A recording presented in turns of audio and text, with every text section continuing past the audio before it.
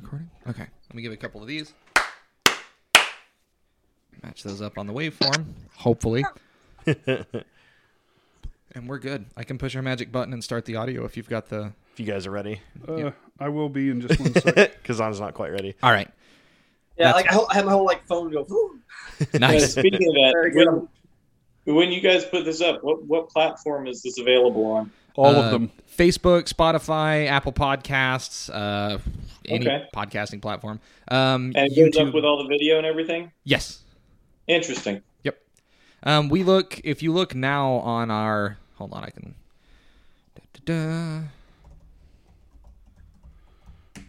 I can send you a link to our YouTube. We've got the last 8 or 9 episodes, I think, have video. I'll drop this in the chat.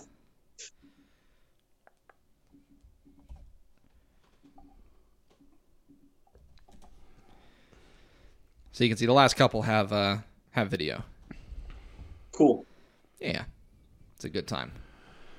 All right, cool. I'm good to go. All right, everybody ready? Yep. All right, I'm going to roll our intro. And after this, Flo's going to do his lead in, and then we'll jump in. Let's go. Cool. I'm Sir Flowbojan Thunderhammer. And I'm Teflon Frosthammer. And I'm Cabbage Tidehammer. And this is Whack. If Amtgard Knighthood means anything, you can't knife a motherfucker and keep it. And the thing that people need to understand essentially about arts and sciences events is that your scores don't matter. Do you want a black phoenix or a white phoenix? Jeez, language, man. We're on right. a freaking podcast, for fuck's sake. Mind-blowing experience, right? Hello, everyone, and welcome to WACT, where we discuss topics important to the Amtgard community at large and talk with interesting people from around the foam fighting world. This week, we are going to be capping off our Flame Belt Month, and we have 2 special guests on. We have returning Sir Kazan Mander and his Squire Cade Mander. Say hello, guys. Sorry, I need to grab a drink. So a little... How's it going? So a quick follow-up on this. I actually just pulled the Trello card. Do you know how long this interview has been on our to-do list? Let me guess. 5 months? November 18th, 2020 is the day this card was made. So it's been in the works for a minute. And yeah, we've got number 1 back. We have Cade. How's everybody doing? Bueno. Yeah. So doing well. Got my second vaccination, so congratulations. Yeah. Well, I got 2 more days and then I have mine. Yeah, mine's Friday. Myself. Woohoo. So to catch you guys up, we have been interviewing Flame Knights. This is the end of our belt series, where we take and interview 4 different people from every belt, and we always cap it off with the Knight and Squire combo. We could think of no better Knight and Squire combo than you guys to cap off the very last one of these interviews, our Flame Belt Month. You have both been a big part of what has been going on in Winter's Edge for a very long time. And this is all about telling people a little bit about Flame Belt, talking to them about your experiences specifically, and then giving some advice to new people who are interested in looking into this particular path of knighthood, and some advice that you may have for them. To start off with, we always ask how people got in. Kazan, I know that you gave this story way back on our first episode. Could you give us a very, very quick recap of how you got in? Sure. Yeah. So I had a roommate who knew this guy from Aladdin's Castle that was trying to get him out to do this like foam fighty thing that was like, live action D&D. And he's like, yeah, he wants us to come out and give it a go. So I was like, yeah, that sounds pretty neat. And I was rather interested. But I really encountered it when I went to the Hogtown Medieval Fair down in Gainesville, Florida. And they're having this clue game going on there, and we played the clue game, got to know some of the Amtgarders and things, and heard about what was going on, and saw some of the wacky bats, and decided to go ahead and give the number a call. And that number had the name The Baron. So I went ahead and called up, and I'm like, so can I speak to the Baron? And by the way, this tiny little squeaky voice is what answered the phone. Oh, no. And then there's this long pause, and then all of a sudden I hear, Dad! That's awesome. So sure enough, Sir Bjorn, that time Squire Bjorn, got on the phone and started talking to me, and we found out all about it. It turned out there was this amazing park that was like 5 minutes from where I was living. And it was one of the very few Grand Duchies throughout the whole game. And we were having pretty consistently like 40, 60 fighters on the field, maybe 10 to 20 non-coms all the time. And it was just a blast from there out. Can't look back. It was great. And just as a reminder to our longtime listeners, this is Darkwater East and became what I believe was the largest park on the East Coast for a period of time. I don't know how long. Goldenvale proper may have challenged it on those numbers a little bit, but it was a huge, huge park for a very long time. Thank you so much. Cade, how did you originally get into AmpGuard? And if AmpGuard wasn't your first boffer, how did you get into boffer sports, and then how did you transition? Okay, so actually, you say that the first time I encountered foam fighting, I was working at a Boy Scout camp. And one of the other guys who worked up there with me had done some Nero and was writing his own game. And I was into, D&D and mechanics and things like that. So I was helping him with the game, and we did a little bit with that. And I can say that the sticks we used were less than safe. They had, that thin stuff that we don't even allow for courtesy pad wrapped with duct tape. And I think it was designed to be a lightest touch system. I'm not sure that's how we always played it. We were teenagers working at a Boy Scout camp for the most part. I understand that at some point he ran that game out in Mississippi somewhere. Oh, interesting. But I brought that back, did some with some of my friends, in like 99, early 2000. And we stopped when somebody got whacked real good. Actually, two of us got whacked real good. I took one to the head. You make your jokes here.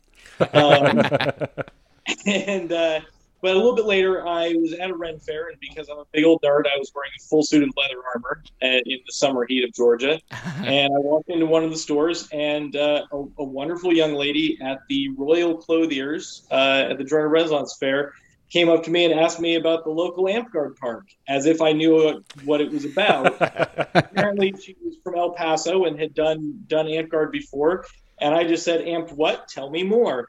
And she did, and I ended up getting in contact with Sir Squeak, Kazan's former knight, actually, and started meeting. I was probably one of the first 3 or 4 members of the park, and it was me and Sir Squeak and Sir Rift, and his wife and another guy named Phineas. So I started in my park as one of the only non-knights in the park that was consistently there. No pressure, right? No pressure, right? No, actually, it was really good. I had been fencing not long before, and so I did pretty well fighting right off the bat. And of course, Squeak was friends with people like Glenn, now the Mallet of Providence, and he came up and he showed me that the rabbit hole is a lot deeper than I realized. He and Brennan and people like that. But that's how I got into AmpGuard. I was walking around like a big old nerd wearing a suit of leather armor at a Ren Fair, and somebody asked me about the AmpGuard park, much like if you wear a blue polo and khakis in a Best Buy.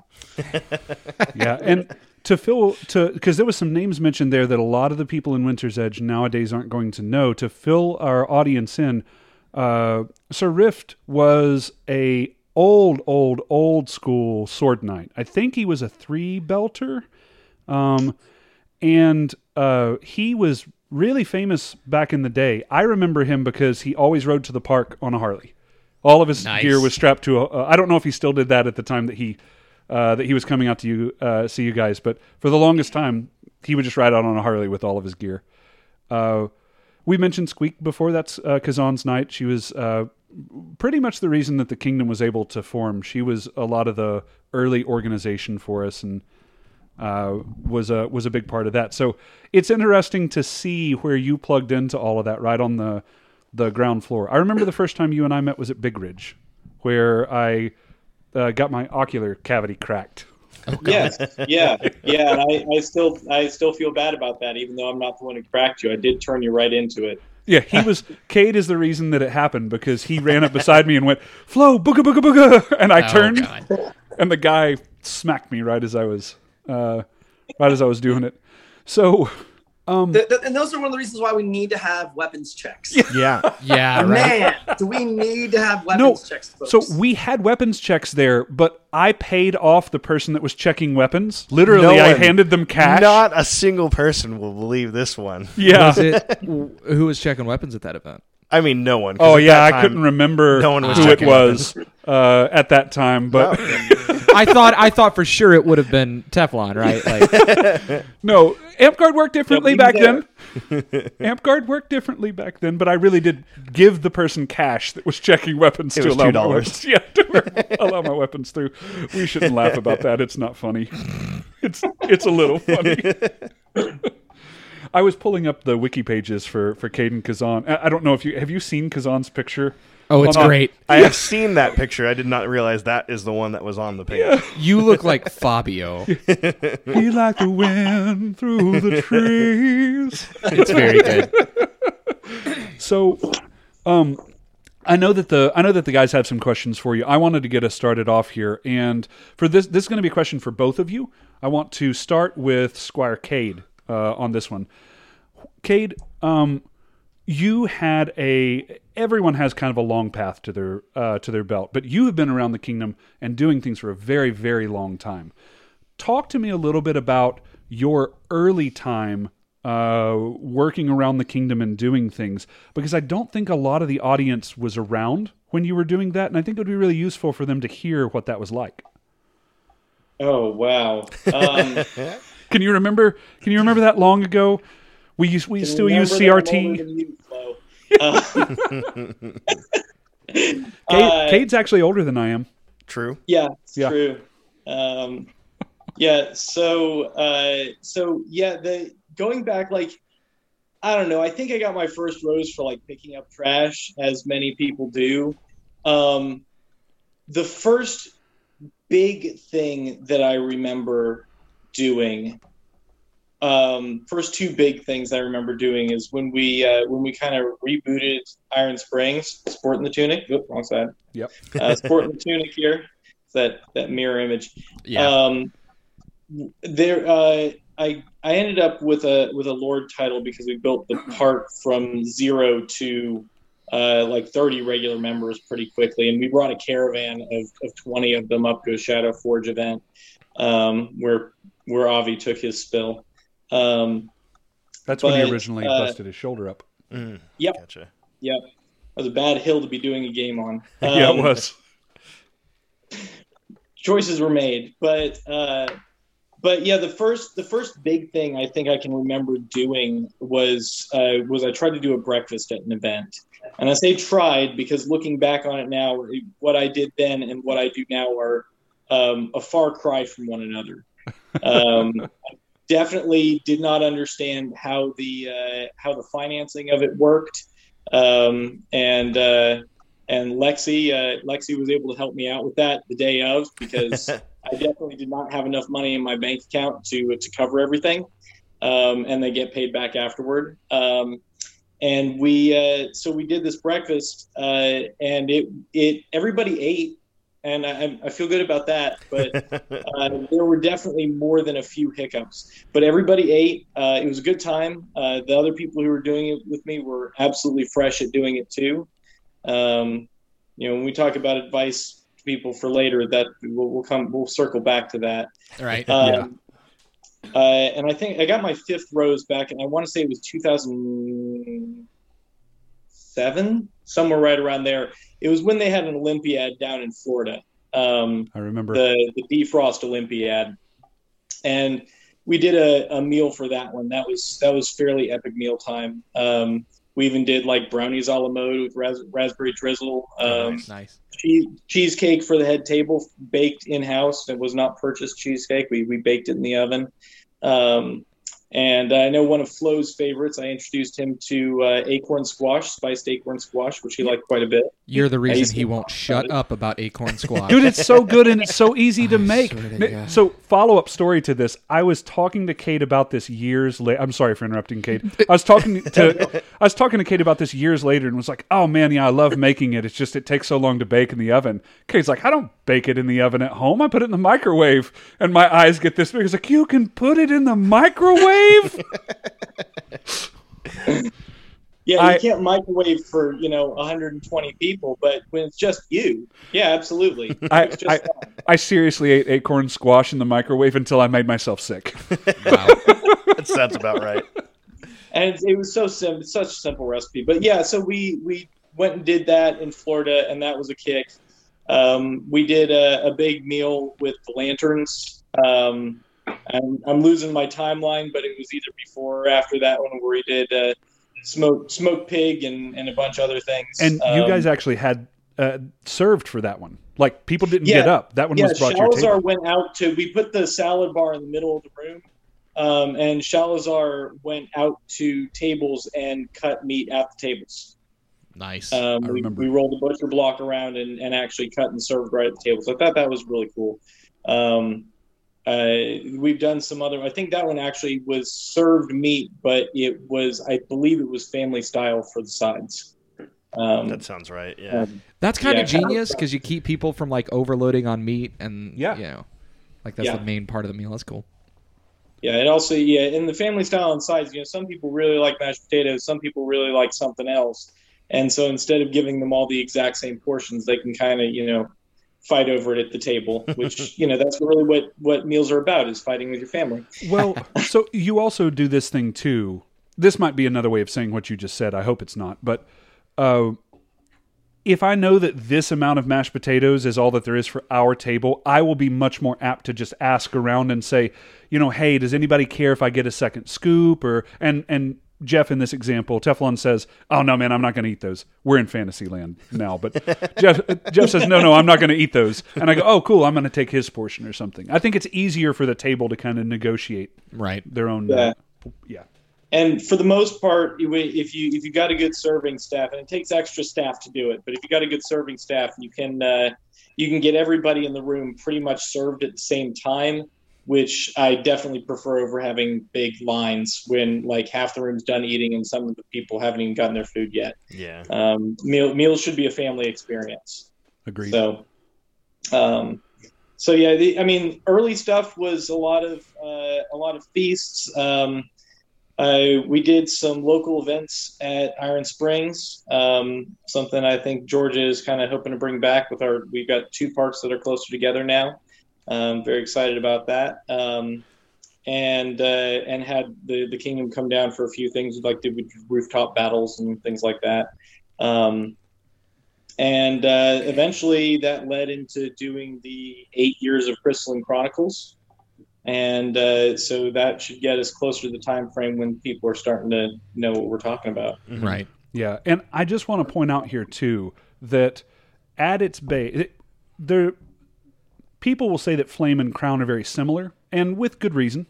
A lot of times people that are high up in one are also pretty high up in the other. Not always. But what you are describing at its core is organization. You organize things, and then you did those things. Sometimes that was organizing meals. Sometimes that was organizing events at your local park, which hopefully we'll be seeing more of. We actually just now recently had one. We're still in COVID right now, so there were some restrictions, but it was great to be able to just have any amount of people be able to get together, and the Georgia parks were gracious enough to host it for us. Yeah, absolutely. But I think it's really important to point that out for a couple of reasons. You don't have to be good at organization to get into doing something like this. It helps, but as Cade pointed out, his first breakfast was pretty disastrous. You can't be afraid to make some mistakes, and you can't. I think that Cade is going to elaborate on this a little bit more later, but you have people that have already made all of those mistakes. We didn't have that. When Cade was coming up, when I was coming up, when Kazan was coming up, we were the ones we were our first generation of fuck-ups, so to speak. You have people that you can lean on now and ask questions. And if you don't like me and don't want to talk to me, cool, go talk to Kazan. If you don't like Kazan, go talk to Teflon. There's somebody that you can go talk to. Yeah, everybody likes you. And if you don't like Flo, But why would you Kazan, talk or to me about Teflon, that? why are you listening to this podcast? There's somebody that you can go talk to about this. But I just wanted to point out that this was a thing that Cade wanted to do. He had fun doing a lot of these things. But it was also an organizational thing, which is something that I think that you're very good at. And you've had a lot of practice with. Go back in time and talk to my teachers. Yeah. Kazan, if you can remember back to the 1920s, what was it like when you were getting your early roses? My first one, I'm not sure what I got it for, but I was at Darkwater East for 4 years, doing a lot of stuff. I was a champion and then also monarch there as well. And I got my first rose at that park, but it wasn't until 2005. So after I've been in the game for 5 years, I got my second. And my second was I had made a whole lot of weapons for Iron Springs. So a lot of loader gear, bringing out the bag, hauling out the bag, making some garb and stuff like that. In general, other contributions and helping out around there. So that's a kind of my little start. And then just helping to build out Iron Springs. And travel was always a thing. Because where I was living up in Rome, Georgia, when I moved up into Winter's Edge, I was initially an hour and a half from the closest park. Oh man. And that was Iron Springs. And at that, we were a small shire. And occasionally we might explode up to like 15. But a lot of times I was coming out and it was like me meeting like 4 people, 5 people, and, hitting each other for a while. And then I'm like, are we going to smort? Were you going to smort? And everybody's like, yeah, but story time, Rift story time. And I'm like, yeah, that's cool. Can we get some more wax? Yeah. So it was 3 hours of driving and, as much fighting as I could possibly get in that time with the folks. So, but then that part kind of died off. I also kind of with a back injury and Squeak had to take some time off too. And then some things happened. Squeak moved off. Cade restarted the park in Kennesaw. And so that was a little bit closer. It was like an hour away. And hey, that extra half an hour. Dude, no, I totally get it. It adds up. Yeah.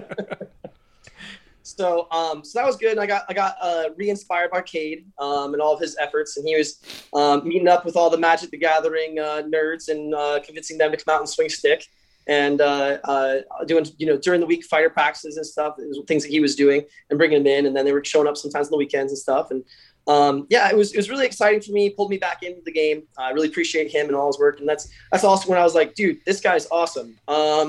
So how's about a page belt? Nice. So he was the first person that I'd ever offered a belt. It had been a long time. I'm not sure what year I gave that initial belt to you, Cade. But it had been 2004. Probably 2000s. I think I had my dates off early, probably like 2007. That's probably about more right. Yeah. So I probably been able to give a page belt with my title since 2001, I think, something like that, or 2002. So I waited a long time. There were a lot of people, particularly Darkwater, and I didn't pick anybody. And finally, I'm like, this guy right here is awesome. And he's like, what's this belt? What's this? I don't even know what this means. I like yellow. Can you tell me some more? You can't see yellow. Shut up. So you're bucking. I want to make an ad here, Kazan. You're bucking a trend in night to night talk. The first person you belt is always a mistake. That's the old saying. That's the old saying is the first person you belt is always a mistake. That is the saying. The relationship will go bad. And here's Cade, years later, just about to you would have actually already had your belt at this point, Cade, had COVID not hit. We had the approvals had already been given. The circle had already voted. And then COVID happened. We haven't had to have events we haven't been able to have events for a whole year. Haven't gotten to. Yeah, haven't gotten to have events. So sad. For a whole year. So I blame you. Good. I guess you mean him? is yeah, two of us. It's fine. No, I'm blaming Flo. Specifically. Good. Let me be clear here. I'm blaming Flo. It's as good as conspiracy as anything. Right. Yeah, right. Oh my god. You can't blame me. I'm part of the same secret shadow cabal that you are. All three of us are part of the same secret shadow cabal as That's you guys. what makes me able to blame you. Yeah, Okay. Internal blame. All the fingers point so inward. my suggestion to folks that are suddenly able to belt people is don't. Yeah. Just wait a while. Like I don't know, half a decade. And then do it. It's too late for me. the vibe in the room right now is just bad.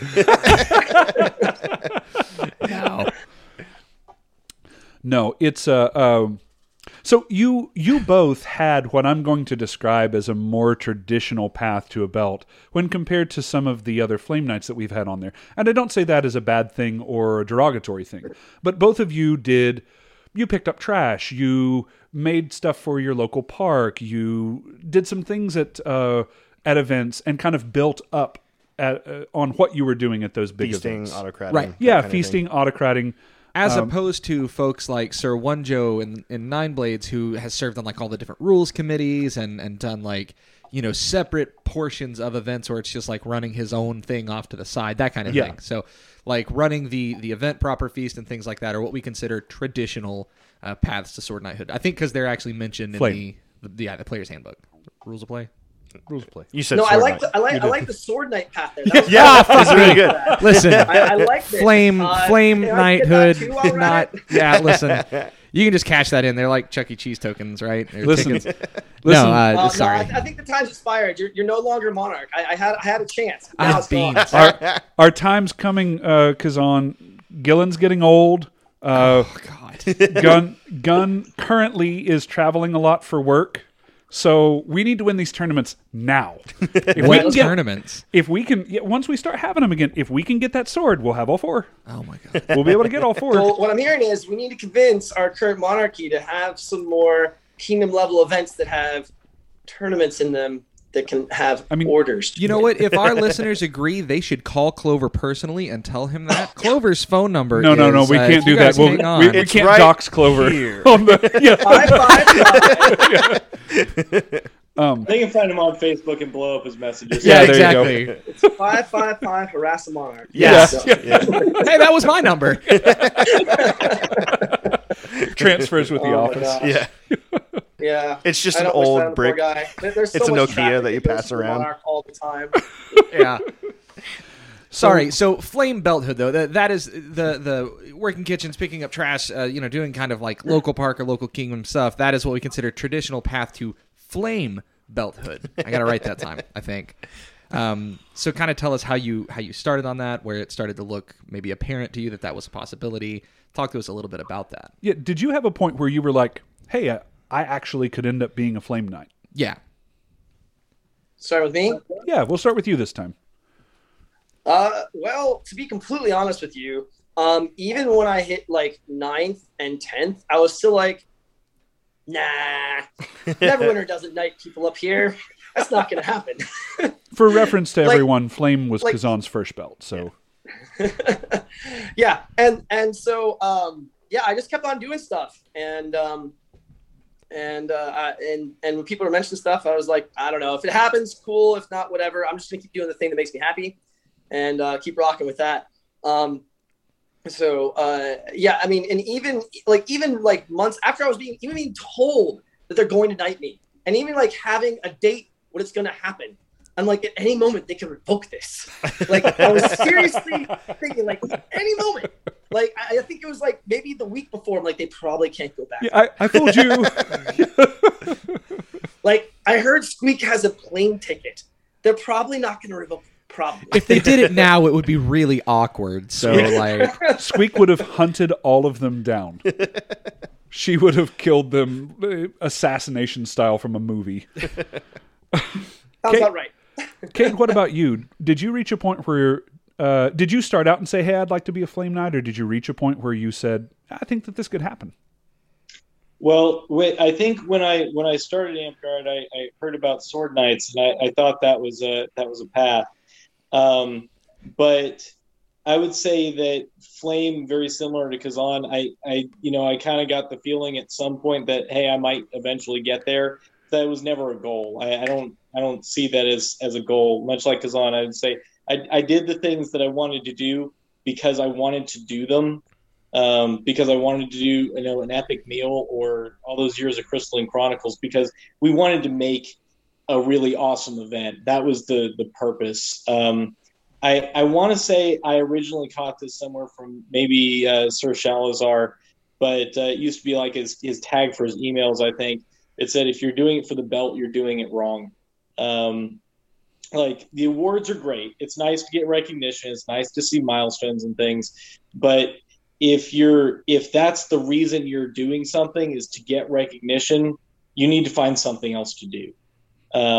Because really it's about, like, if you go and make something, I know this tunic might not look epic right now, but when I was making it, it was like, I want a really cool Iron Springs tunic, and this little mess right here is actually all applique.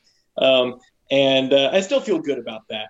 And it's not because I got an award for it. It's because I took the time to make it and I was really happy with it. And I would say service is much the same way. like you put your time into it and you're looking to get that result of the thing that you were doing.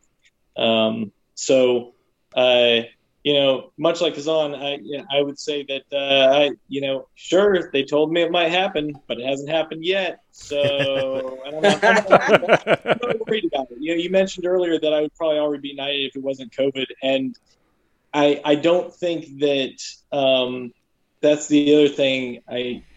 I think it was Goran that said, really what you're doing when you accept a knighthood is taking a permanent position within your kingdom. And it's not a destination. It's not a goal. It's just part of that longer journey. And it's a good milestone, but it's not the end of the path. So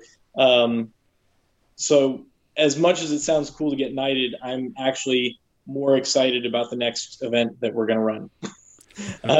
Yeah, I can tell you that Squire Gunn was the same way in my conversations with him. He said almost the exact same thing that you did. This is a nice stop along the way. There's a lot of really good scenery here, but it's just another stop along the path, right? Well, so this kind of brings me, like, so it's a milestone, and I agree with that. I think that's a very good way to look at it. But what is the next milestone? So you get knighted, and then is it raising people who want to do what you did for our game, or is it something else? Like, what does that look like? We'll start with Cade. I'd like to get to the milestone and take a look around first. But legit. Yep. But yeah, that's probably along the line. My man-at-arms Tarlok, who I give his shout out. The last Crystalline Chronicles, he took up my old position and made all the dungeons, and I'd like to see him be able to build on that, and because he really enjoyed doing it, and he did a bang-up job. And together we even came up with things like a moving wall trap in the middle of a dungeon, which was pretty cool. So yeah, Flo, where the wall actually moved, the physical wall inside the dungeon moved to trap people in a room. My head went to Labyrinth, where like the little guys come out and they're like and flip the tiles around. A little bit. I mean, it was essentially a tarp that was rigged up, and we could pull on ropes to close off a pathway as a moving wall. But it was pretty awesome. And so yeah, I'd like to kind of see him move along. Our park White Oak, working on making that grow. I'd like to keep running, get back to running full immersion events, and doing it just because it's fun and awesome to do, and getting other people to be able to take, those other roles up. speaking of full, I know that you have another question. No, I was just going to pass that question to Kazan too. Like after you got knighted, what did the next milestone look like? But before you answer that, you mentioned full immersion. Both of you were on the Crystalline Chronicles team. Are we going to have another Crystalline Chronicles like event series that's going to be coming up that you guys are going to be working on? You're nodding very emphatically. And usually, Kazan so is many just people stoically are like, stroking I don't his want to beard. make any promises. Hold on, asterisk, Kazan. I'll join you. Yeah. Teflon saw the bid. Yeah. I mean, we bid it to the kingdom. It was going to be run. So yeah. I mean, we're looking at doing the Book of Heroes. I think we're looking at spring of next year will be our technically second but first one, and we're partnering. We've talked to the folks down at Iron Springs and the folks at White Oak, and we're looking at doing it as a local event, buddy camping event. Cool. And bringing the kingdom in, and we'll be working with the kingdom as well to make sure we schedule it so it doesn't step on any toes there either, and we don't have them scheduled too close to kingdom events because we want everybody to be able to make coronation, but we also want everybody to be able to come to the Book of Heroes. The first one was pretty awesome, and we've learned a whole lot about running both immersion and events in general since then. Nice. Well, yeah, unfortunately, like the very first event that Winter's Edge had to cancel due to COVID was that event, and because I had approved it for the next event and everything. I have another question that brought up, but I want Kazan to be able to answer the question we'd originally asked first before I bring that up. So, Kazan, I don't remember the question. Okay, yeah, so I was ready to jump in here. So, Kazan, as somebody who's reached that milestone, getting your flame belt, I gotta parse it.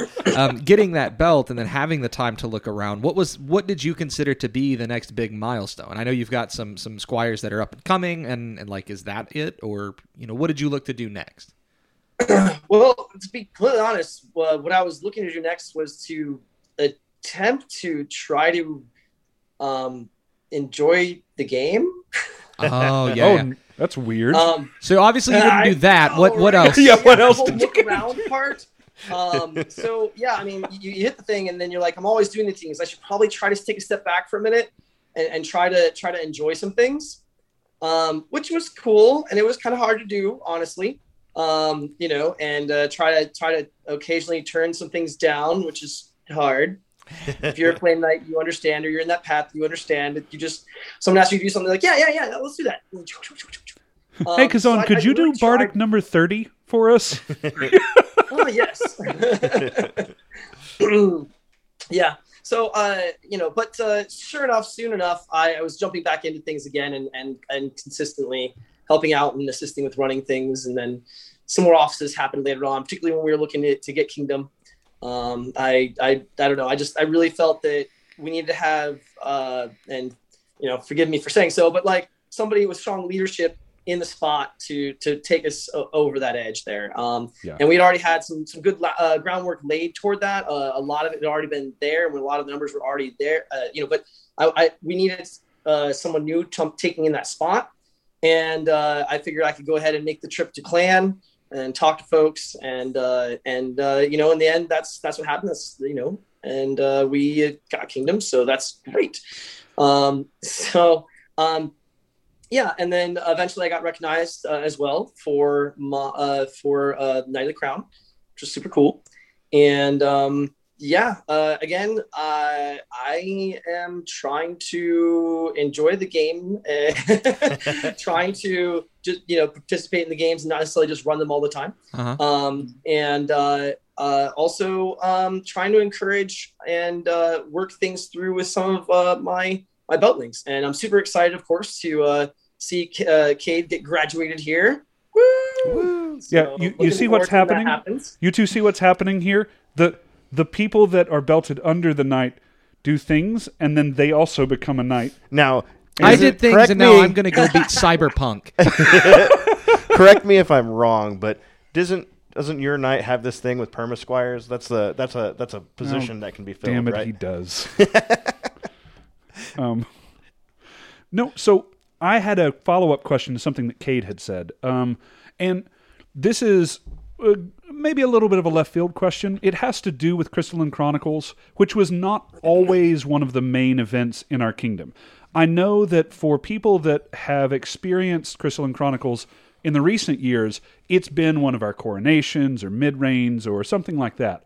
But it was, at times, an independent event, kind of like the Book of the Heroes 1. It was Book of the Heroes 1, you said, was kind of a local or independent event? No. And actually, Crystalline Chronicles was always run at a fall coronation. Oh, was it? I was a little confused, yeah. Oh, I thought that was I an believe, independent one. Book of Heroes 1 was done at a spring coronation, but I'm not 100% sure. Oh, but okay. it was at a kingdom event. It was a coronation event, I believe. It may have been a mid-reign. Then let me modify the question that I was going to ask then. If someone was interested in running some of these events separate from one of the major kingdom events, and along the lines that you had mentioned with Book of Heroes 2 then, where you don't want to interfere with coronation or anything, but you want people to be able to do the fun thing. Being honest with ourselves, our kingdom has not always been as open about events like that as we could have. Do you have any advice for how someone could put that together? How do you get the framework for an event like that that's not going to be one of the headliners started? I would say that we have done pretty well with raid days in the past, and we're going to try and we want to do this as a camping event. It's such a large event, and I think we're being ambitious here. I don't think if somebody has not run a fair amount of raid days, they should try and be this ambitious, frankly. But I would say start by doing raid days. Find your closest 2 or 3 parks and invite them down. Plan games for that group, and you can tell the whole kingdom about it. But really do your reaching out to your closest 2 or 3 parks, people that can make it a day trip, and just start with that and do a few of those. And I think like this type of event being independent, we're kind of breaking some new ground, frankly, because I can't think of, other than maybe Wild Hunt did theirs as an independent, but I think we're largely breaking into some new space here. So let me get back to you on that after our event. We'll have you back on, and you can give us a wrap up and tell us all of the things that worked out like you had hoped, and all of the things that went horribly wrong. I don't think that we discussed that enough. No, we don't. Both of you have autocrated a lot of events. There are things that go wrong at every single event. And as we've gotten older as a kingdom, we kind of expect people to step into those roles. The Feastocrat and the Autocrat and all of those main crat positions. And the projection is that they're just going to do it. They need to do it perfectly. They need to do it with almost no hiccups. But even people as experienced as the two of you are, there are still hiccups that happen. There are things that you cannot account for. You go to an event site where the oven suddenly stops working, and it's a gas-powered oven, which should really fucking terrify everyone that's in the kitchen. Yeah. So, what is the weirdest or worst thing that has happened to you when you were at an event that went wrong? I guess we should start with, what was it, Kazan, I think, is Yeah, let's do Kazan. I'm blank. Yeah. Because Kate says nothing wrong has ever happened at an event. Nothing at all. Well, I mean,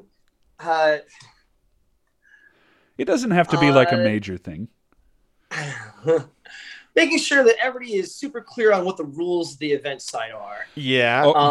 And then even when that happens, making sure that the hammer gets put down and it's really, and people are told to stop doing things that are wrong. Right. Yeah. That's really, really big. Outside of that, though,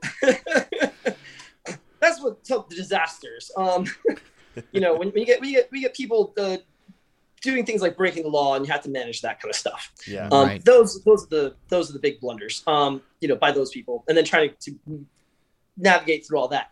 But more typically, though, on a more typical situation, you have people who end up bailing on you. Yes. And some bail on you like a couple months out, some bail on you a month in, somebody, it's to it. Some bail on you the week before, and some bail on you the day of. And there's always going to be at least someone who bails out of your crew. And sometimes it's more than others. And trying to manage that and compensate for that is a big deal.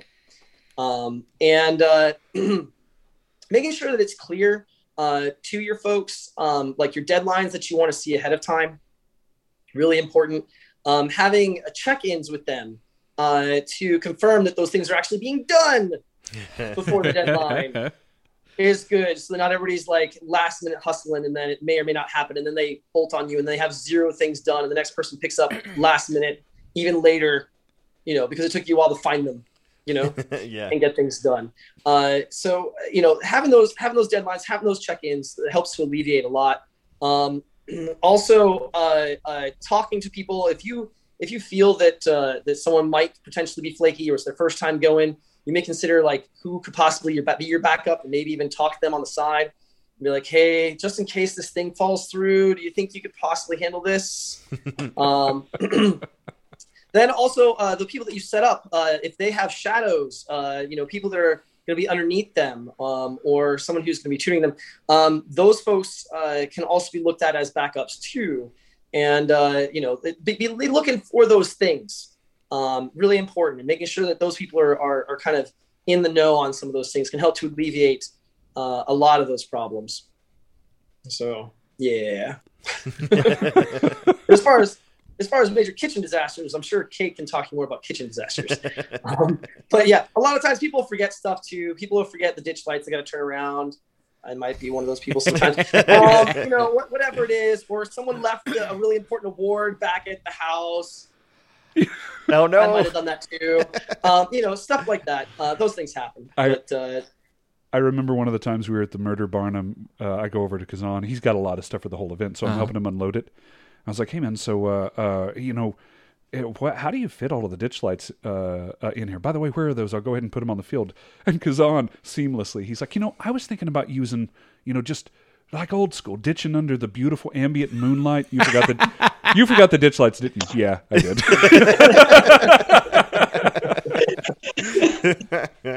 No, that is just like the good old days, Flo. Yeah, back when we would leave with black eyes and broken teeth and cracked, orbital sockets. And no, speaking to checking in with people and everything else on Coronation, where I handed the crown off to Clover, I had a bunch of scrolls I was giving. The Kingdom was giving a bunch of other things like that, and it was like every day leading up to the event. Hey guys, remember your scrolls. Hey guys, remember your scrolls, remember your awards, your whatevers, all these things that you've got, and then getting to the event and going, hey, anybody who's got a scroll, meet me over here. We're gonna, behind this little curtain, we're gonna get all these signed and organized and everything. And one person goes, I forgot to bring the scroll, and I'm like, every day I checked in with you every fucking day. I like 8 o'clock in the morning when I sign in for work, I just hop onto Facebook and go, hey guys, remember the scrolls. So yeah, you can never check in enough, but sometimes shit falls through. Yeah. So, Cade, any I guess I hate to say kitchen nightmares, but any kitchen nightmares that stand out to you really prominently? We've definitely run into, Flo mentioned one of them, like the oven's not working right at one of the sites. And it was not for a small event either. That was for a very large event. So this is non-Amtgard, but I did a meal for an Ides of March. It's a Dagahir event. Yep. A long time back. It was the last year that High Spires actually ran that event. It's the last good year of that event. But I know it was taken over by another group after that. When people at High Spires were none too pleased, and that event is now a dead event. It stopped happening. But that was like a 400-ish person meal. And that one we did with no kitchen. Oh boy. Yeah. Yeah, go ahead, Lucas. Sandwiches? Yeah, it's just pita. No, It's just no.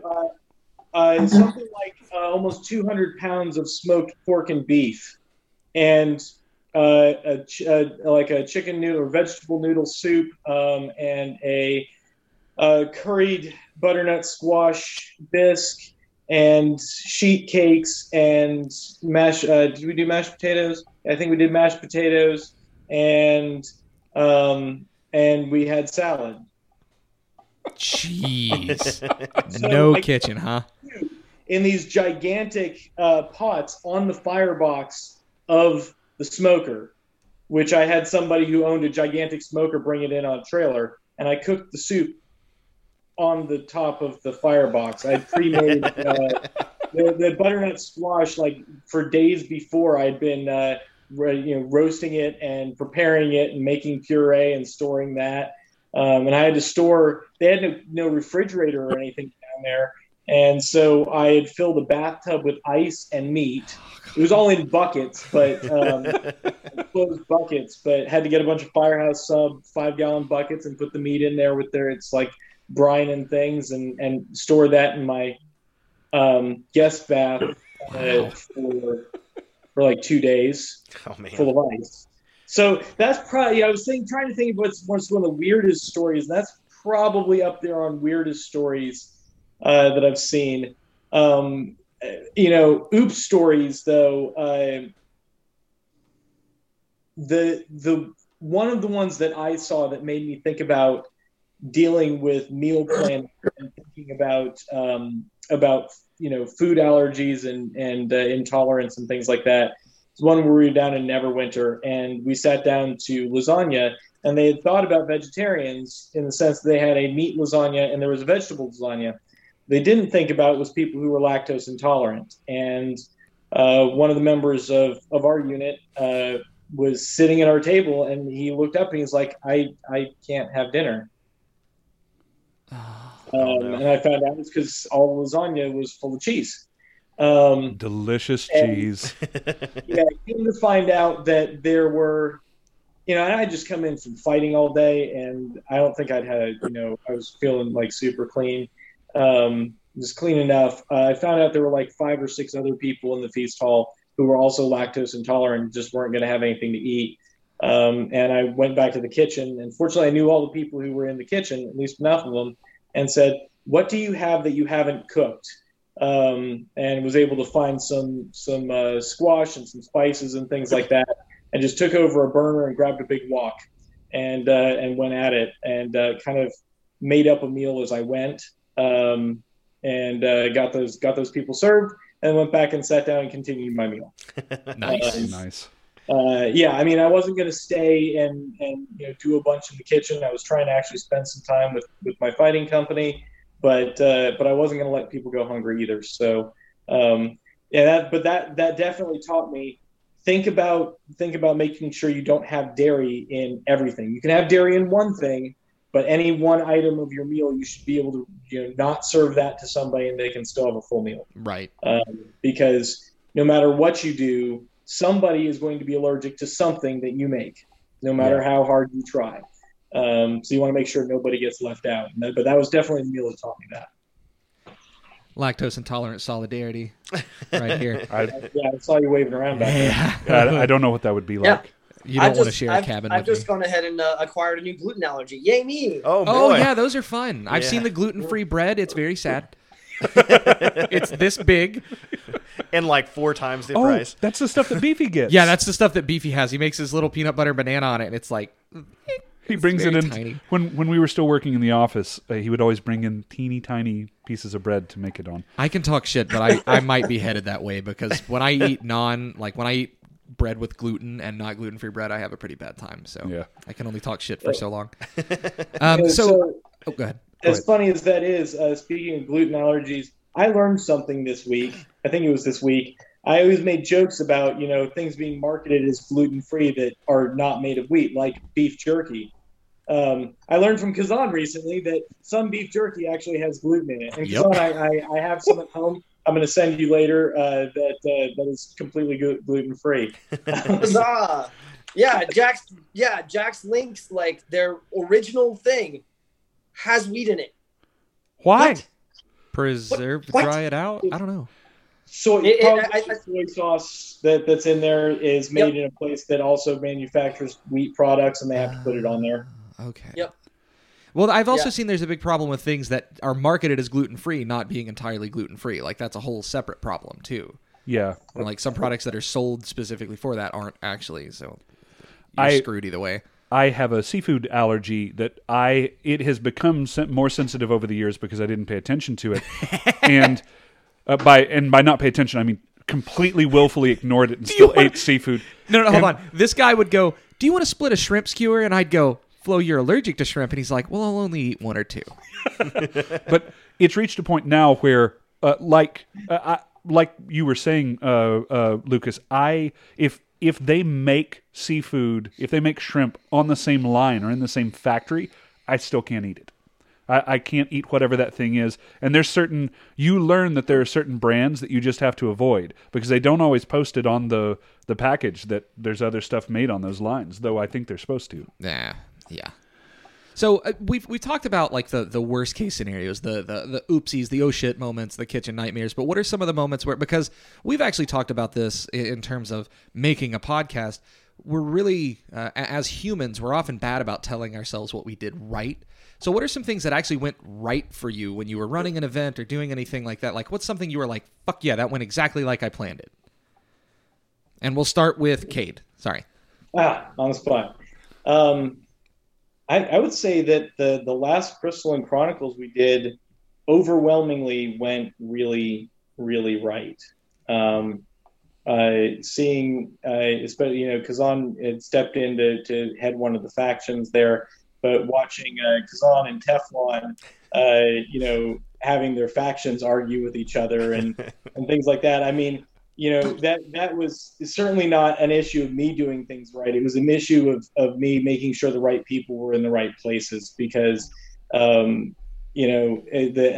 say the fairies too is the third faction. That was an absolutely bomb choice. You guys had done Crystalline Chronicles before, but they were new to it, and it was exactly the right people to have run that faction. And to see all that work really well together, to see people not being bored and not sitting around for the most part, there was always something going on. That event ran very, very smoothly, I feel. And I'll going back to that, Ides of March meal, that one was also fairly epic mealtime. To have that actually happen with no kitchen would be one of those things that I'm still really proud of. Yeah, absolutely. Not many people say they've catered for, 400 people or done a Sword Night boot camp, because Sword Night boot camp was also really good. Doing that one. You mentioned something that I want to point out, and it's getting the right people in the right place, and that is an organizational skill and a leadership skill. And as you progress up the ladders for both realistically Crown and Flame, you see more and more of that instead of running around ragged trying to get everything done, quote unquote, right by yourself. And I think that is a healthy way of doing things, for one, to help prevent burnout for yourself, as well as a more effective way in general. So props to you guys for both doing those. Mm-hmm. So yeah, it definitely takes time to get familiar with the people throughout the kingdom. Yeah, that you can rely on, and know what skills they have, what skills they completely lack. As who to put in what positions. Tying this into new people too, if you're one of those people that would like to do this stuff, go up to the people that are running it.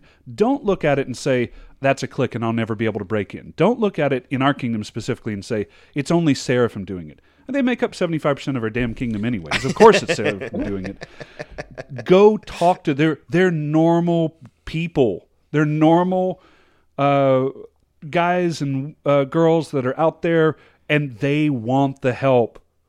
They do not want to continue doing it all alone. If you go and say, hey, I'd like to cook, where could I fit in? Yep. You'll get plugged in somewhere. Mm-hmm. It might not be on a main course line at first. That's not where I started. When I came up and said, hey, I'd like to start working more in the kitchen. But also, if owing back to what was said earlier, people flake. So if you've never done it before, don't expect to go in and be the star of the damn show. Like, you just can't. And it's I because think like Cade's taking in new people all the time when he cooks. Yeah, Cade took me. He was. I went into his kitchen. That was my first experience in a AmpGuard kitchen. Was under Cade. Okay, hold on. I'm going to mute Flo. Tell us, be honest. How did he do? Well, okay. To be perfectly honest, I'm gonna blame the migraine that is now coming back. But, but I actually don't remember which. I remember that Flo was there. I don't remember which meal we were doing. So it's a little bit of a blur. But I do remember Flo doing just fine. Okay, yeah. No news is good news. Flo clearly did well enough that he then was asked to be a feastcrat at one point, right? It was right after it. So it was the event shortly after that. And it was, so what Cade did is I went in and I happened to be walking by and I saw a lot of people that looked really worried in the kitchen. So I dumbly said, "Hey, do you guys need any help?" And Cade grabbed me by the back of my shirt, led me over to a stand and said, "Do you know how to chop vegetables?" I said, "Yeah." He said, "Chop all of these into about 1/2-inch cubes. Tell me when you're done." And I go, "Okay." And I picked up the knife and he said, "After you wash your hands thoroughly. Do I need to tell you how to wipe your butt too?" And so I go over and wash my hands and I chop up all the vegetables and I go, Cade, I chopped all the vegetables." And he said, "I don't know why you're excited about that. Now chop all of these up." I look over. I slowly pan over to this long line of like different vegetables and things and go, "Hey, Cade, is all of this going to need to be chopped by someone?" And he said, "No, Flo. All of it's going to be chopped by you. Not someone, you." And he was making something that he had to like piece all of this stuff together later for. So that was my first experience. Was I was literally just a lineman in the kitchen, like a do this and I'll tell you what you do next. I've done it. Oh, was that one of the Greek ones? Yes. Yeah. That was the Greek with the lamb. Yeah, you were chopping veggies for hummus. Yeah. And for quinoa, now I just went blank. The other thing. Yeah. The thing with the stuff. And my kitchen nightmare story actually is from the event shortly after that, where I ended up doing Feastocrat stuff, and all of the toilets backed up.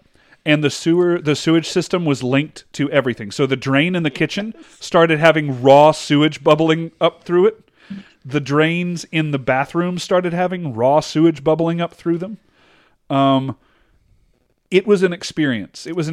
Melissa, what's her game name? Dawn. Yeah. Dawn was also like helping out with some meals in there and had to experience it as well. It was tragic. Yeah, I think Cinnamon got involved in that one too. Yes, Cinnamon and we Chuck. started giving out Jarek. roses for people that went straight into the front lines on that. Yeah. Mm-hmm. Shout out to those guys, Cinnamon and Jarek, I believe, were the main two for that one. Yeah. I know I didn't want to do that. No. I personally would be very happy to give a person a sheet of paper to me and never have to do that. I remember Cinnamon and I going out to, because this was at the Murder Barn. They had a main flush valve in the back. Cinnamon and I going out and grabbing a plunger. And, like both of us, you take over. And that still didn't fix it. We ended up, so talking about things going on wrong, we had to call Roto-Rooter. People were trying to get ready for court. Yep. We had to call Roto-Rooter out. They got out in 30 minutes, and we paid. I tipped the guy. So the Kingdom ended up paying for the Roto-Rooter. I think that I tipped the guy $100 for coming out so quick because they're independent. Yeah. Kitty. You can still complain. What's the kitty's name that's joined the podcast? This is he was named by another AmpGuarder, Jagger, named him Kit Kat. But according to Catnip, his name is Chicken Nuggy.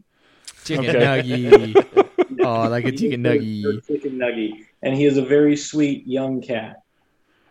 But yeah, so you can have crazy things go wrong was the point of that. It was fun listening to some of the things that have gone right, though, because I think that Cabbage is right. We don't often. It's easy for us to dwell on all of the things that we could have done better, and we don't always reward ourselves for what we did very well. Well, it's also not so much that something went wrong, right? Like, it's how you guys took care of it, right? Yeah. It's being able to be adaptable enough to have an oven go out and be like, all right, listen, we can try and get it fixed, or we can do it this way, or whatever. These are the options we have. And then making a good decision on it is also within the realm of reason, too. Yep.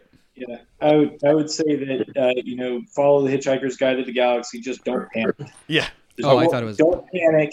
Stop. Reset. Find a solution, because it's not. You're not judged when things go wrong. You're actually more favorably judged if something goes a little wrong, but you can make it go. You can make it go back right. That's a success. Oh yeah, absolutely. That's even if you had a hiccup, it's more about just being able to recover and right that hiccup. Mm-hmm. And then everybody's going to forget about the hiccup, including you. Yeah. That's right. That's why sometimes when I'm driving, I'll just leave my lane a little bit and I just come right back. Just And the people that you almost hit forget about it. They forget right about it. No, but yeah, don't panic and bring a towel. Yes, Yeah. bring a towel. Yeah. Yes, always bring towel. Yeah, I can't stress enough to having building strong relationships with a lot of people, because eventually, I said something's going to go wrong. You might have to be like, "Hey," and call in a favor. Yes. To assist you with those things that went haywire, and you might need a new person because X person suddenly had to go because of an emergency. They had to leave the site entirely. Mm-hmm. So having those people really, really, really big. So yeah, I blew out all of the fuses in the murder barn when I had hooked up all of my crock pots to do the thing that I was doing. And Aldrich saved it all. He said, I can fix this. And I said, oh man, thank you so much. Are you an electrician? And he just walked away without saying another word. But he fixed it. Yeah. But yeah, we have lots of people who know lots of different things throughout the kingdom, and Yep. some are qualified to do the things they say they can do, and others aren't. But that job got done. It got done. That's right. It goes back to something that we were talking about earlier, though, with Crown and Flame have a lot in common. They are they're related, at least spiritually related belts, and it's because, just like you had just now said, Kazan, you end up making a whole lot of connections over time. And anyone listening to this that is interested in going for a flame belt, this is something that you are going to need to do. I don't mean that you need to just start messaging around to people randomly on Facebook and going, hey man, I just wanted to check in with you. Though I encourage you to do that. It's more, hey, I'd like to do a feast at this event. You need to start talking to some people that have done it before. Volunteering in the kitchen. Yeah.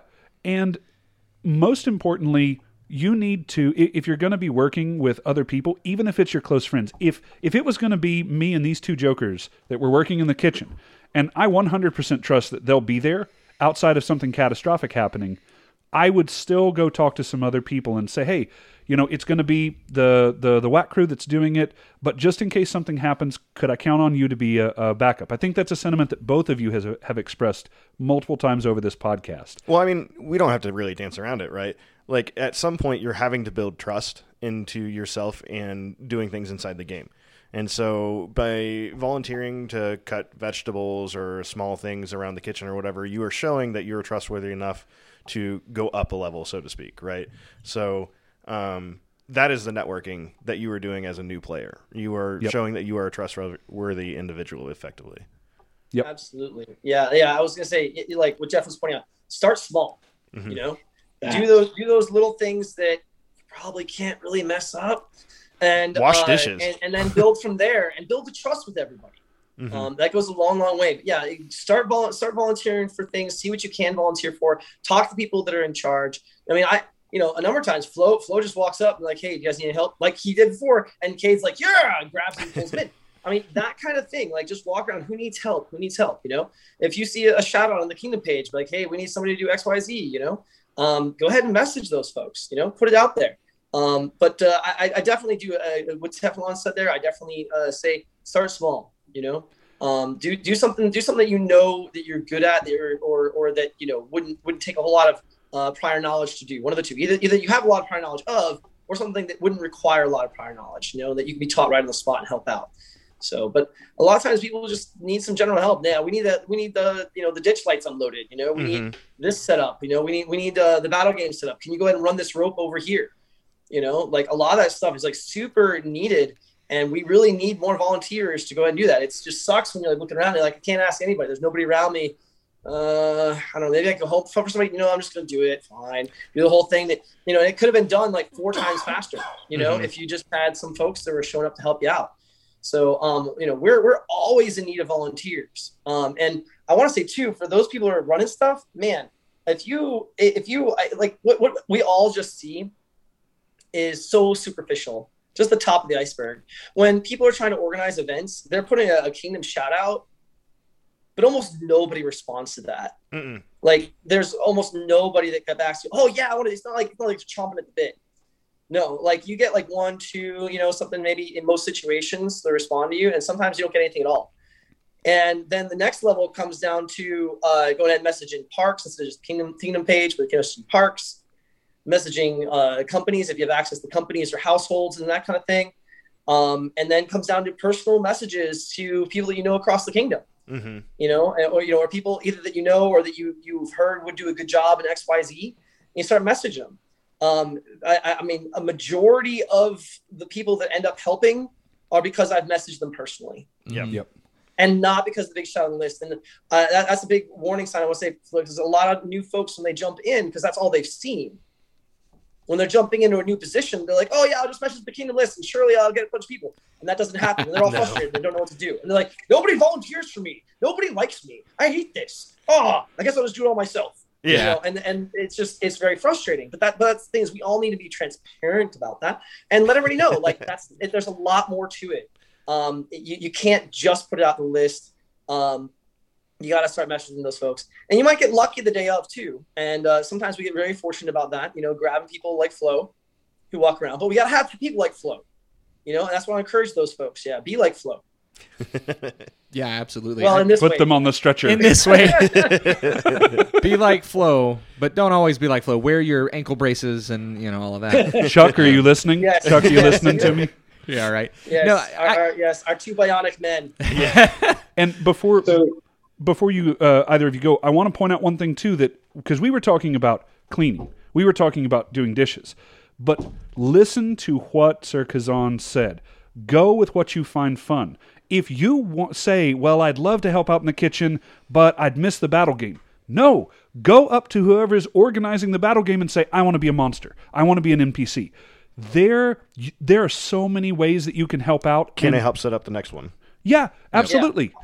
Yeah. There are so many ways that you can help out. You can find something that will allow you to have maximal fun and still be able to get some work in that's really going to help the kingdom out. Yeah, so. I think this is actually where my, thought process on how things happen changed, is that I really like doing the battle game stuff. So whenever I'm there, usually if I see someone setting something up, I kind of wander in and is like, hey, you good? You need a hand? You got it? All right, cool.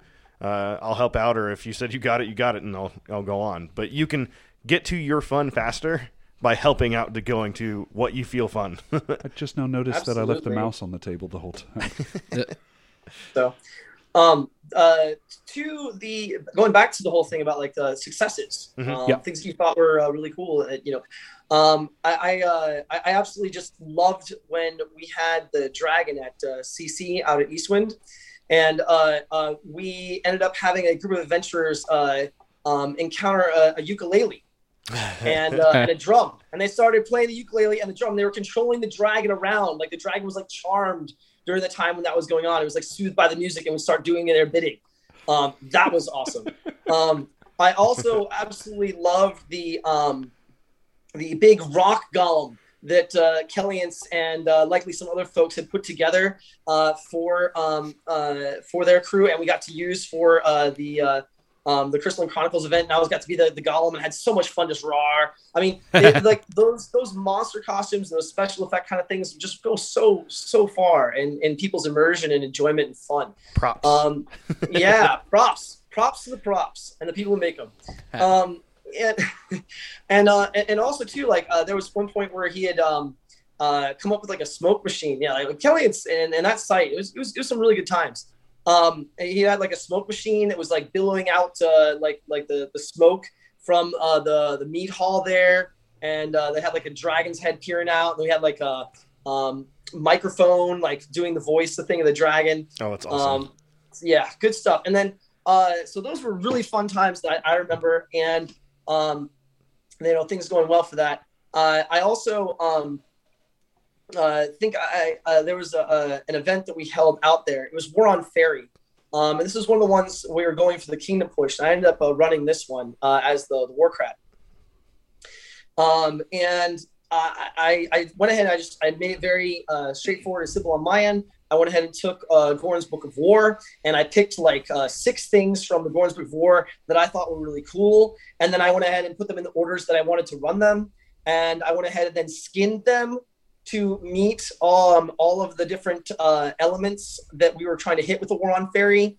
And so they all had their scenario battle game, and they each had their own outcome and what would happen. And then you tally the points in the end.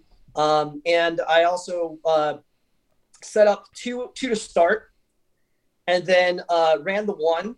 And then that was done. I hopped to the other one.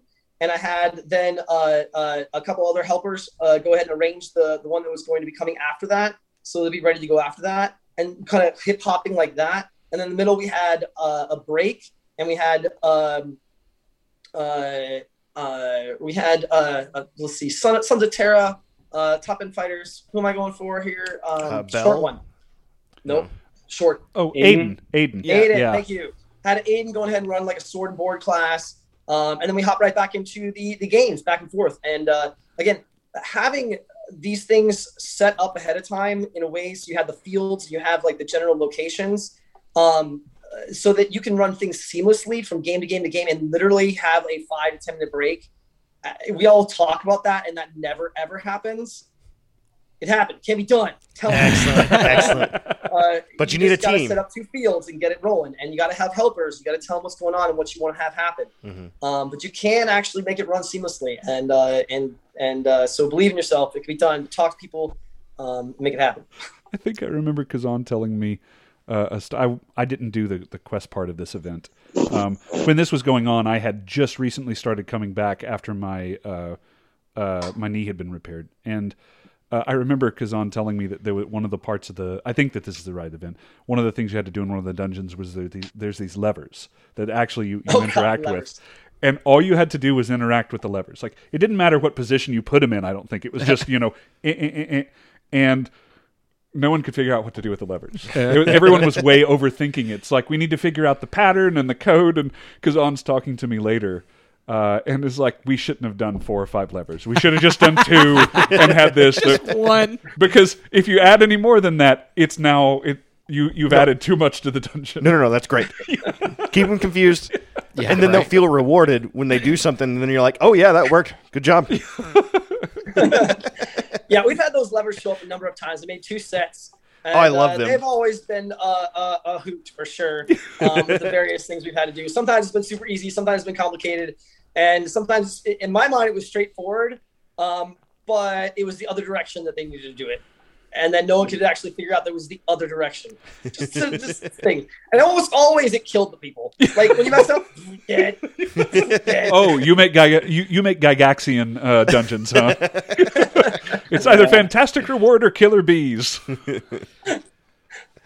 Yeah, I think we put him in a poison gas room at one point too, and we at one point we also put the code for the right levers in binary. Oh man, that took forever to figure out. Oh my gosh. Yeah, that one took forever. And Michael Hammer of God was at that event, and he was like, "Oh man, I know binary." I wasn't there the whole time in that part of the dungeon. Jumping back to cool things, and you brought up Eastwind. Eastwind existing as a park is definitely one of the coolest service things I've ever done, actually. We met Kalians while playing Dagahir and talked to him a bunch about Amtgard. And at one point he said, well, will you come out? I've got these people here, but they've never done Amtgard before. Some of them have done Dagahir. Will you come out and teach our people Amtgard? And we did. We went out like Friday evening. They had all their people for their whole park show up on Saturday. We did some fighting demos. Who was down there? I know Puddin was down there. Kazan, were you there for that one? I was not, unfortunately. I really wanted to go, but I couldn't make it that time. Yeah, I know Puddin was there because he's got a family member, Tiger Lily, at that park. and we and I believe Jarrett came with me, and we taught them the entire Amtgard rule book and taught them about all the classes and ran some games and showed them showed them some different levels of fighting as well than maybe had seen before. Like Puddin and I sparring was very different than what they were used to seeing at their park at the time. And after that is when Eastwind joined the kingdom. Oh, that's really cool. And it was something that because we'd known Kalians from playing Dagahir, and I think we'd known him for a few years at that point, at least 2 years. He was like, this Amtgard thing sounds really cool, and I've got some people in my group that just don't want to get hit with Dag Reds. And I don't blame them. That's why I learned how to block well. Because I don't want to get either. Dag Reds are no joke. Yeah. And especially when somebody like Flow Size is swinging them. It's like getting hit with a diving board. It is. So they wanted to maybe give Amtgard a shot, and that's when Eastwind as a park was born. We had a great time that weekend. One of our old monarchs actually was introduced to Amtgard that day. Jade was there that day. Oh. Yep, and she checked that out. I remember helping her with her character. Well, and let's think about what that small act did. That act became huge, but the small act of just, I happen to know this person, brought us Kalians, who is either at his 10th or masterhood now. I don't remember which one in Dragons. It brought us Jade, who has gone on to be one of our monarchs and has been very important to their local group, even outside of being a monarch, both before and after. It brought us Kay, who is also working the way that has a whole lot of Arts and Science Awards. I think Dragons, mostly Dragons, but is also getting up there really high.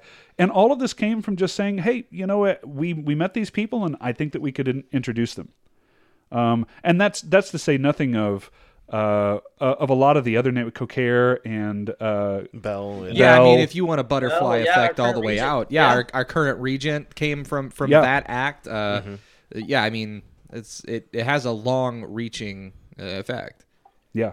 Yeah, that's probably one of the coolest things I've done because it had such a far-reaching effect. And there's so many people who have played there and at their new park. I want to say Sylvan Glade, but I feel like that's wrong. No, that's it. Yeah, it's Sylvan Glade now, and then Eastwind became Eastwind Wyvernborn. I think they've sort of reformed.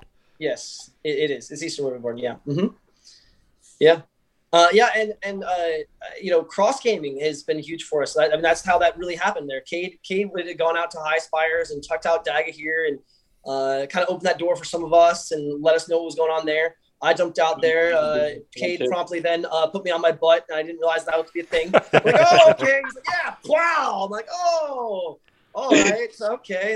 This is how this game gets played. Okay, all right. It's your Beltlines thing. You all injure each other's back. You all have your backs injured. Which is why I've made the argument many times that Jarek should actually be in our belted line. Where we break knees and ankles. So you would have to trade me for Jarek because I have back injuries also.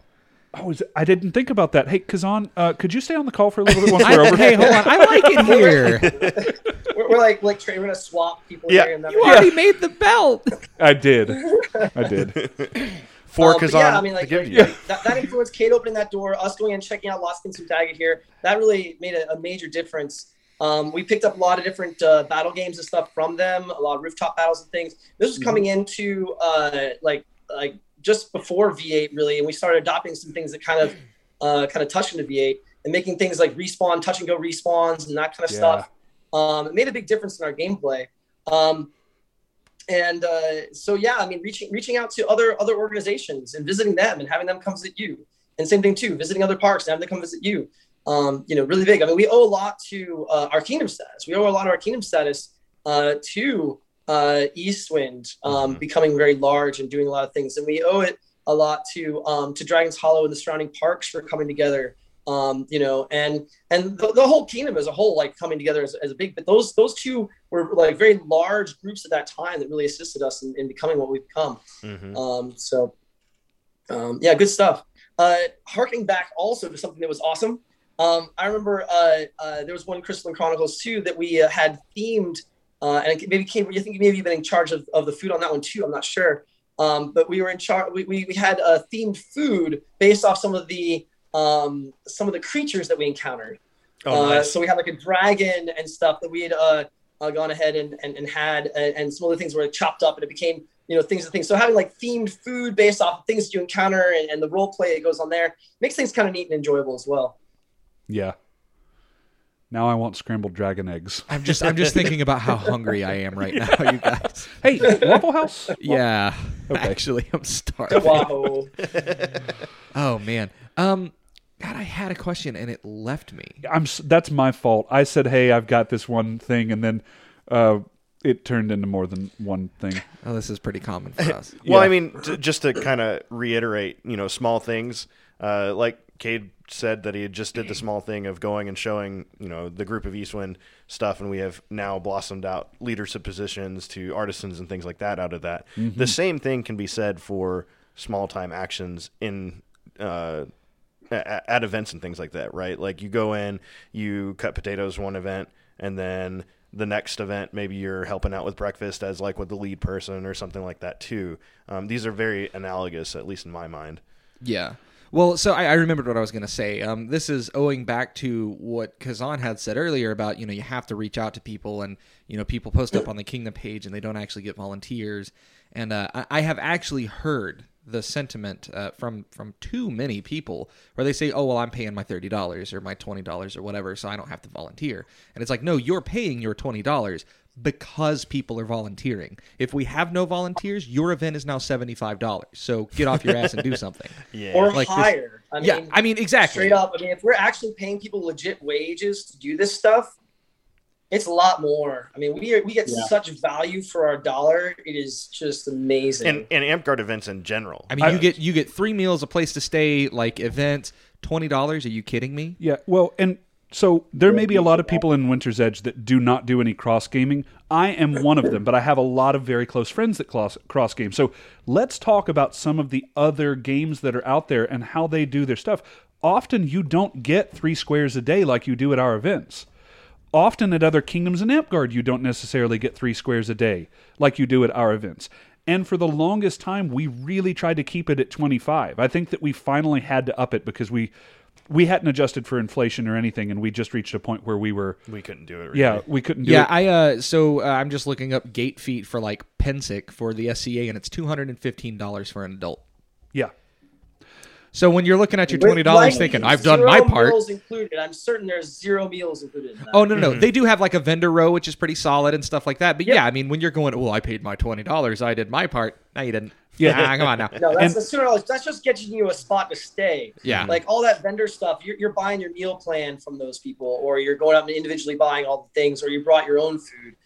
You know, that's just getting you in the door and getting you to camp in that place. Well, and I would ask too, as folks who have both run events and I mean even just run specific parts of events like the kitchen, of course, but I mean, how much planning really goes into one of those? Like how in terms of weeks, how much planning would you say actually happens? We'll go with Cade first. It totally depends, man. If we're doing actually like I'll just call it the standard Amtgard event, that's actually a whole lot less planning than say something like Crystal Chronicles. That takes a lot of planning. Yeah, I was thinking Crystal Chronicles. When we're straight up forming the rules, because our rules didn't really quite cut it at the time. V8 is way more compatible with what we were trying to accomplish, though. Well, like Cade, how much planning would you say went into Crystal Chronicles? Okay, I'll go with my memory of the most recent one, and I want to say that we already had, so we started kind of late on that for reasons, but it was June when it was early June, I think, when I got in touch with Teflon to be a faction leader. That seems about right, yeah. There had already been planning prior to that. For the event in October, right? For the event in October. Right. I just want to make sure that I was very clear where we're talking. And that was because and I would say there had already been planning prior to that, but that was the 8th year we'd run it. So we've also got 7 years of planning already in the bag for, the general structure of the event and things like that, and how we're going to do money and items. And, we'd already tried a bunch of things out at that point. And we were bringing in our second tier of leadership in June, at the beginning of June. I don't know the date I talked to the first person. I know the date I talked to the last person. And it was mid-June when I talked to the last person in that second tier of management, second tier of responsibility. So yeah, that's how much planning went into it. And then we had fairly regular meetings. Also, partly because, I was being a little lazy and I didn't want to do it all myself. But really the idea was good delegation and trying to get the faction leaders to discuss with each other, okay, how are we going to catch Grimrar from Kazan's faction? What items is Kazan's faction going to be able to use to capture Grimrar? Grimrar, you come up with something, and then you guys, here's your quests that I want you to work on before our next meeting. Come up with ideas, and then we'll all throw ideas back and forth on these types of quests that are going to involve each other's factions. So we had a number of meetings. I don't know that it was weekly, but it was at least bi-weekly that I think we were having meetings. Yeah, this last time not bi-weekly, but almost all the years in the past when we started coming closer to the event, it was weekly meetings. Yep. But earlier out, it'd be like once a month, and it'd be like every other week, and then it'd be like once a week coming in, closer. But yeah, this last year we didn't really need to do that as much for a multitude of reasons. So I think also a good part of that was being able to establish a different organization for our leadership. Mm-hmm. Whereas before it would be like 4 kind of like equals, kind of trying to negotiate things. This year we were finally able to establish that it would be okay among the people that were going to be running the things that we would have one head. That was something that personally I had wanted for a long time, but some people in the crew weren't okay with. I really am a big fan of, we have a bunch of folks, a number of folks that bounce ideas, who know what they're doing, like a number of folks, a small crew. Yeah. Of people who know what they're doing, have a good idea, but we have one head. So in the end, someone has to be the decider. Yeah. And that is so much better than trying to just kind of negotiate with each other so much. At some point, someone's got to make the call and we move, boom, boom, boom. And by having Cade do that this last time, that saved us all a lot of time, I think. Yeah, I think it's really important to have a quote unquote manager or whatever you want to call it position that may be still involved with everything as far as like maybe they're good at Warcraft type stuff, so you involve them there as well. But to organize, to make the decisions, like you said, and to like delegate the things that come up that you're like, oh, this isn't quite mine, but this is a really good idea, and get them moved around to the correct people. And that way you have someone to look to get the groups together and get everything moving more correctly and efficiently. Yeah. I mean, we could like delegate things like this person will handle this thing, and this handle this thing. But sometimes things would like overlap a bunch, but even more so again, like we have two great ideas and we could go either one, and we can't really seem to, come to a conclusion on that. Mm-hmm. But by having one head, you can it's going to be this one. Yep. They're both great. We're going to do this one and just roll. Mm-hmm.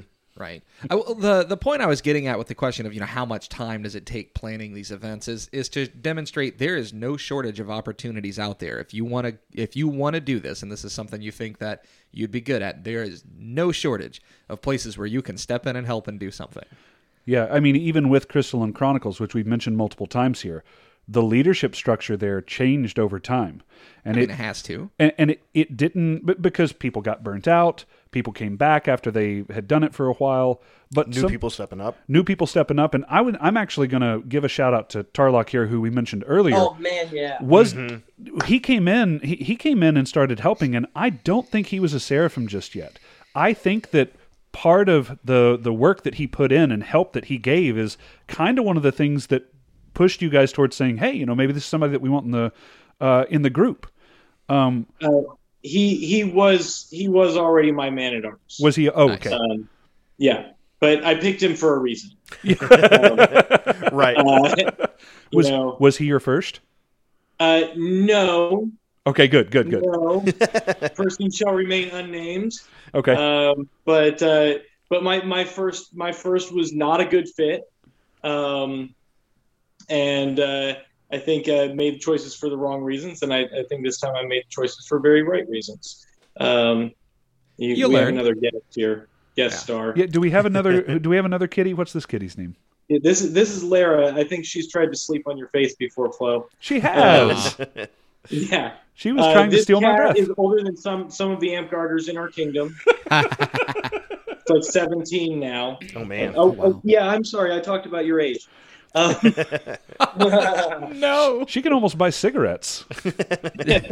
Well, I do actually have a snake here. People would say because you have a snake, you must be a Slytherin, but my snake is Gryffindor colors.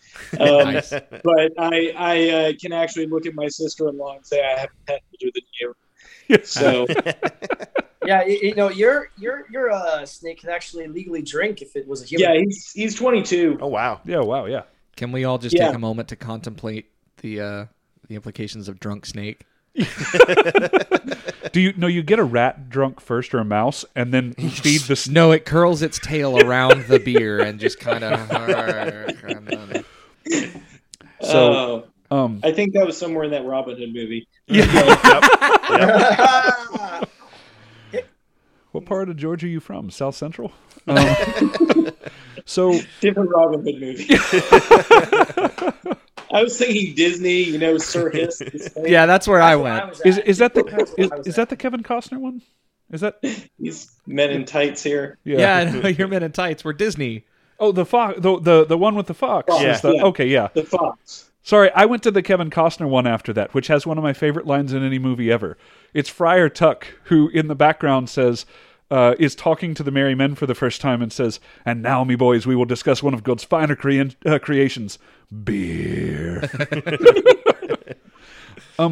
So we are running on somewhat of a time limit because our recorder is going to shut off at exactly 2 hours and I think 3 minutes. The RSD card has that much space left in it. Yeah, so I want to give some time for both of you. If you have a fun, funny, or crazy story that has happened to you and Kazan, you can't use the same one. Okay. That's my gig. I retell stories on the podcast. To share with us, and I want to start with Cade because I like him better. Cade, do you have a fun, funny, or crazy story that you'd like to share with the greater Amtgard world? All right, Cade, don't pick the one I've got in my mind. Which one do you have in your mind? Well, if Kazan, if you tell it really fast. Yeah, that's a great story. I'll definitely use that one. Okay. Actually, so not Amtgard. I'm gonna go to Daggy here because it is Amtgard adjacent. Right. As a story, there was we were at Ragnarok for our first year at Ragnarok, and I checked out their website ahead of time and seen that they had this thing called Banner Wars. And I was like, oh, that sounds really exciting. And short version is essentially nighttime capture the flag. And it plays like from 9 p.m. to 2 a.m. every day of the week. And this is a more than week-long event. But you've got 9 a.m. to 9 p.m. to 2 a.m. all week long. And so I pushed our little tiny Seraphim group. I think we had like 4 or 5 Seraphim fighters there that week. I was like, we should do this thing. And I got the Ravenous crew and some High Spires people that were camping with us to jump in on it. No idea really how this is all going to work. And said, okay, fine. They kind of threw me under the bus and said, you're putting us up for this. You have to team captain. And sent me up to the meeting. And so our little crew down in our little swamp, and that's what it was because it rained a whole bunch and we were right on top of the water table. There was a little creek that ran past our camping zone. So when it rained, we were essentially just thick with mud. Oh, no. And we definitely showed up. The people that we had fighting for us, there were like set team sizes. You could only have 15 active members at a time. So we recruited a little bit from other people we knew from the Southeast and Daggy here that were like camping in our zone. We went and captured the flags of both other teams that were playing. There were only 2 other teams playing at the time, and had defended them so effectively that they teamed up against us and came down 30 against our 15. And we still drove them out, and we're yelling things at them like "Get out of our swamp," Shrek style. So that was a lot of fun. The last night, they had managed to capture a flag back from us. That's what was we'd actually taken one night off because of the Mardi Gras parties. We left Jarek to defend the flags by himself. And with one other person, and he made a raid on one of their camps by himself with our one other person that was supposed to be holding the light on a stick, just yelling out to people that didn't exist, come in from this side, come in from that side. The next day they said, "Man, that was a lot of fun. How many of you guys were there?" And he's like, "There was just me." And that was fairly epic. And then the last night, we literally just walked our team up to their base, slaughtered them for the flag, and sat there and waited the time limit while our flag runner ran down and came back, slaughtered them a second time, took the flag, and walked back home. But I think one of my favorite parts about that was we had like a captain's meeting late in the week, and we were just all sitting around and talking, and these guys were Daggy here people from up north, and I don't want to disparage Amp Guard from up north, but they asked, where we were from, and I said, we don't, play as much Daggy here. We mostly play Amp Guard, and I'm pretty sure at least one of them caught a fly. Like, wait, we just got cleaned up by Amp Guarders. So that was pretty awesome. I'm pretty sure that was also the same Ragnarok where we were walking down the big Heartbreak Hill, and Kazan's shoe got messed up, and he said, "Oh, this shoe's had a good run. I've had it for 20 years." And the person standing next to him said, "Oh, that shoe's older than I am." Oh, no. Kazan grabs his shoe, woo! Off into the woods. And that was also awesome. I empathize, Kazan. Kazan, did I take your story? No, you did not. Excellent. Okay, go for it. Your turn. All right.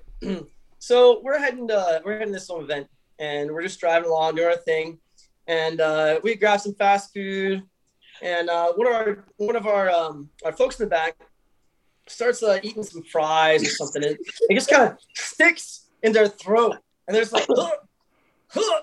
So one of our guys in the car just like hits the guy in the back, boom, boom, hits him back a few times, boom. Next thing he goes, and projectile vomits from the back seat, like up in the front, like the center console, and like up in like Cade's arm who's driving. He's like,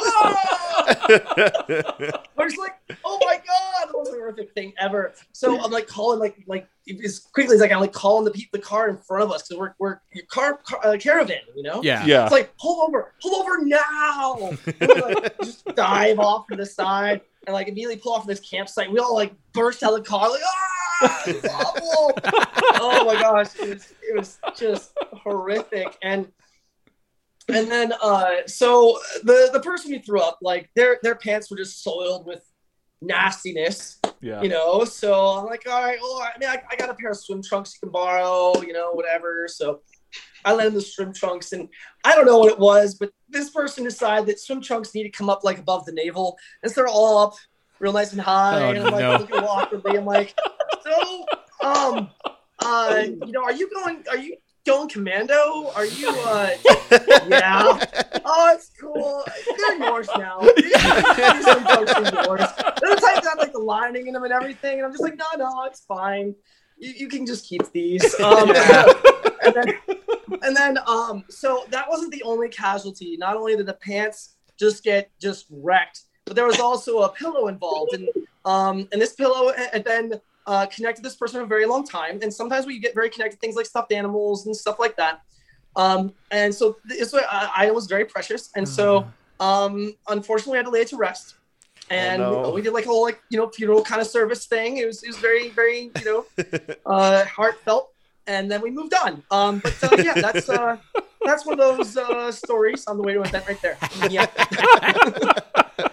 Oh no. Yeah, Rest in that's peace, a this one really comes. good one. Oh, that's fantastic. Let me see. It was mourned on the way to the event as well. Yes. That's rough. I don't know. Yeah. I don't know how you make it. Some other podcast we'll talk about electric amp guard. Yeah. Yeah, that's where we had like foam weapons that were hooked up to an electric fence. Oh man, yeah, nope. So no. On that, we've got this is an after phone fighting, but yeah, it's definitely not amp guard. Fair enough. But that was fun. Would love to do that again. Flo, you have a. He said no. He said no. You have like a side project, yeah, that you're doing with the not Saturday electric night, fences. Yeah, the Saturday Night Bardic, where you can have them tell the stories. Yeah, so I'd actually like to have both of you on. Whacked is going to be doing a segment called Saturday Night Bardic. They'll release every Saturday night, and it's stories from around Boffer World. So maybe that would be a really fun one to tell there. I actually have one that I could add to it where when the Knoblander that the Triads went to, the person who was going to be the general of the other army wanted to bring razor wire to run around their camp. Fuck? Yeah, so they ended up not being the general. No, okay, we can't tell the story now. We got to save it for Saturday Night Bardic. Yeah, right. So we have a little bit of time left. We're coming up on it, but I was wondering if I could request a story. Ooh. Oh, no. And this is from Kazan, though Cade may know this story as well. Could I request the Dag Senpai story? I was thinking about that. I'm like, Saturday Night Bardic. Yeah, like that's probably a good time when I should tell that one. It's going to So we can save it. We can save it if you want for Saturday Night Bardic. I think we'll save that one, and I'll loop people into watching it. Right? You're gonna be our first episode. It's good stuff. Good stuff. Yeah. Spoiler that one needs content. prep work.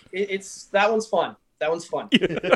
All right. Well, yeah, guys.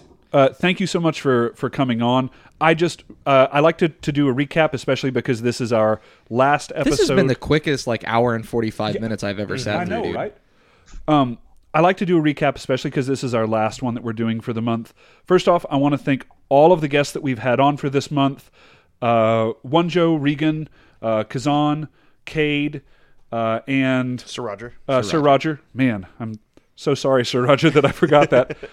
Thank you all so much for coming and talking to us. Thank you so much for giving your advice to new players. Thank you, both of you, for talking to us about your experiences coming up through Flame and some things that work for you and some things that didn't. I think that it's really important for people to hear from the people that have already gone through the journey that everything wasn't always perfect. It was your ability to find workarounds and continue going that has really gotten you to the place that you're at right now, because there's always going to be something crazy happen. You're looking at two people that are heavily responsible for the kingdom becoming a kingdom through the actions that they've taken. So from everybody here on the WAC group and everybody in Winter's Edge, really, thank you both so much. And I look forward to you getting knighted at some point, Cade, maybe if COVID restrictions ever lift in a couple of years, 5 or so. I think it's actually on Clover's to-do list. I don't know that for certain because I'm not privy to every decision. Having a real event? No, knighting Cade. Oh, yeah. Okay, that's awesome.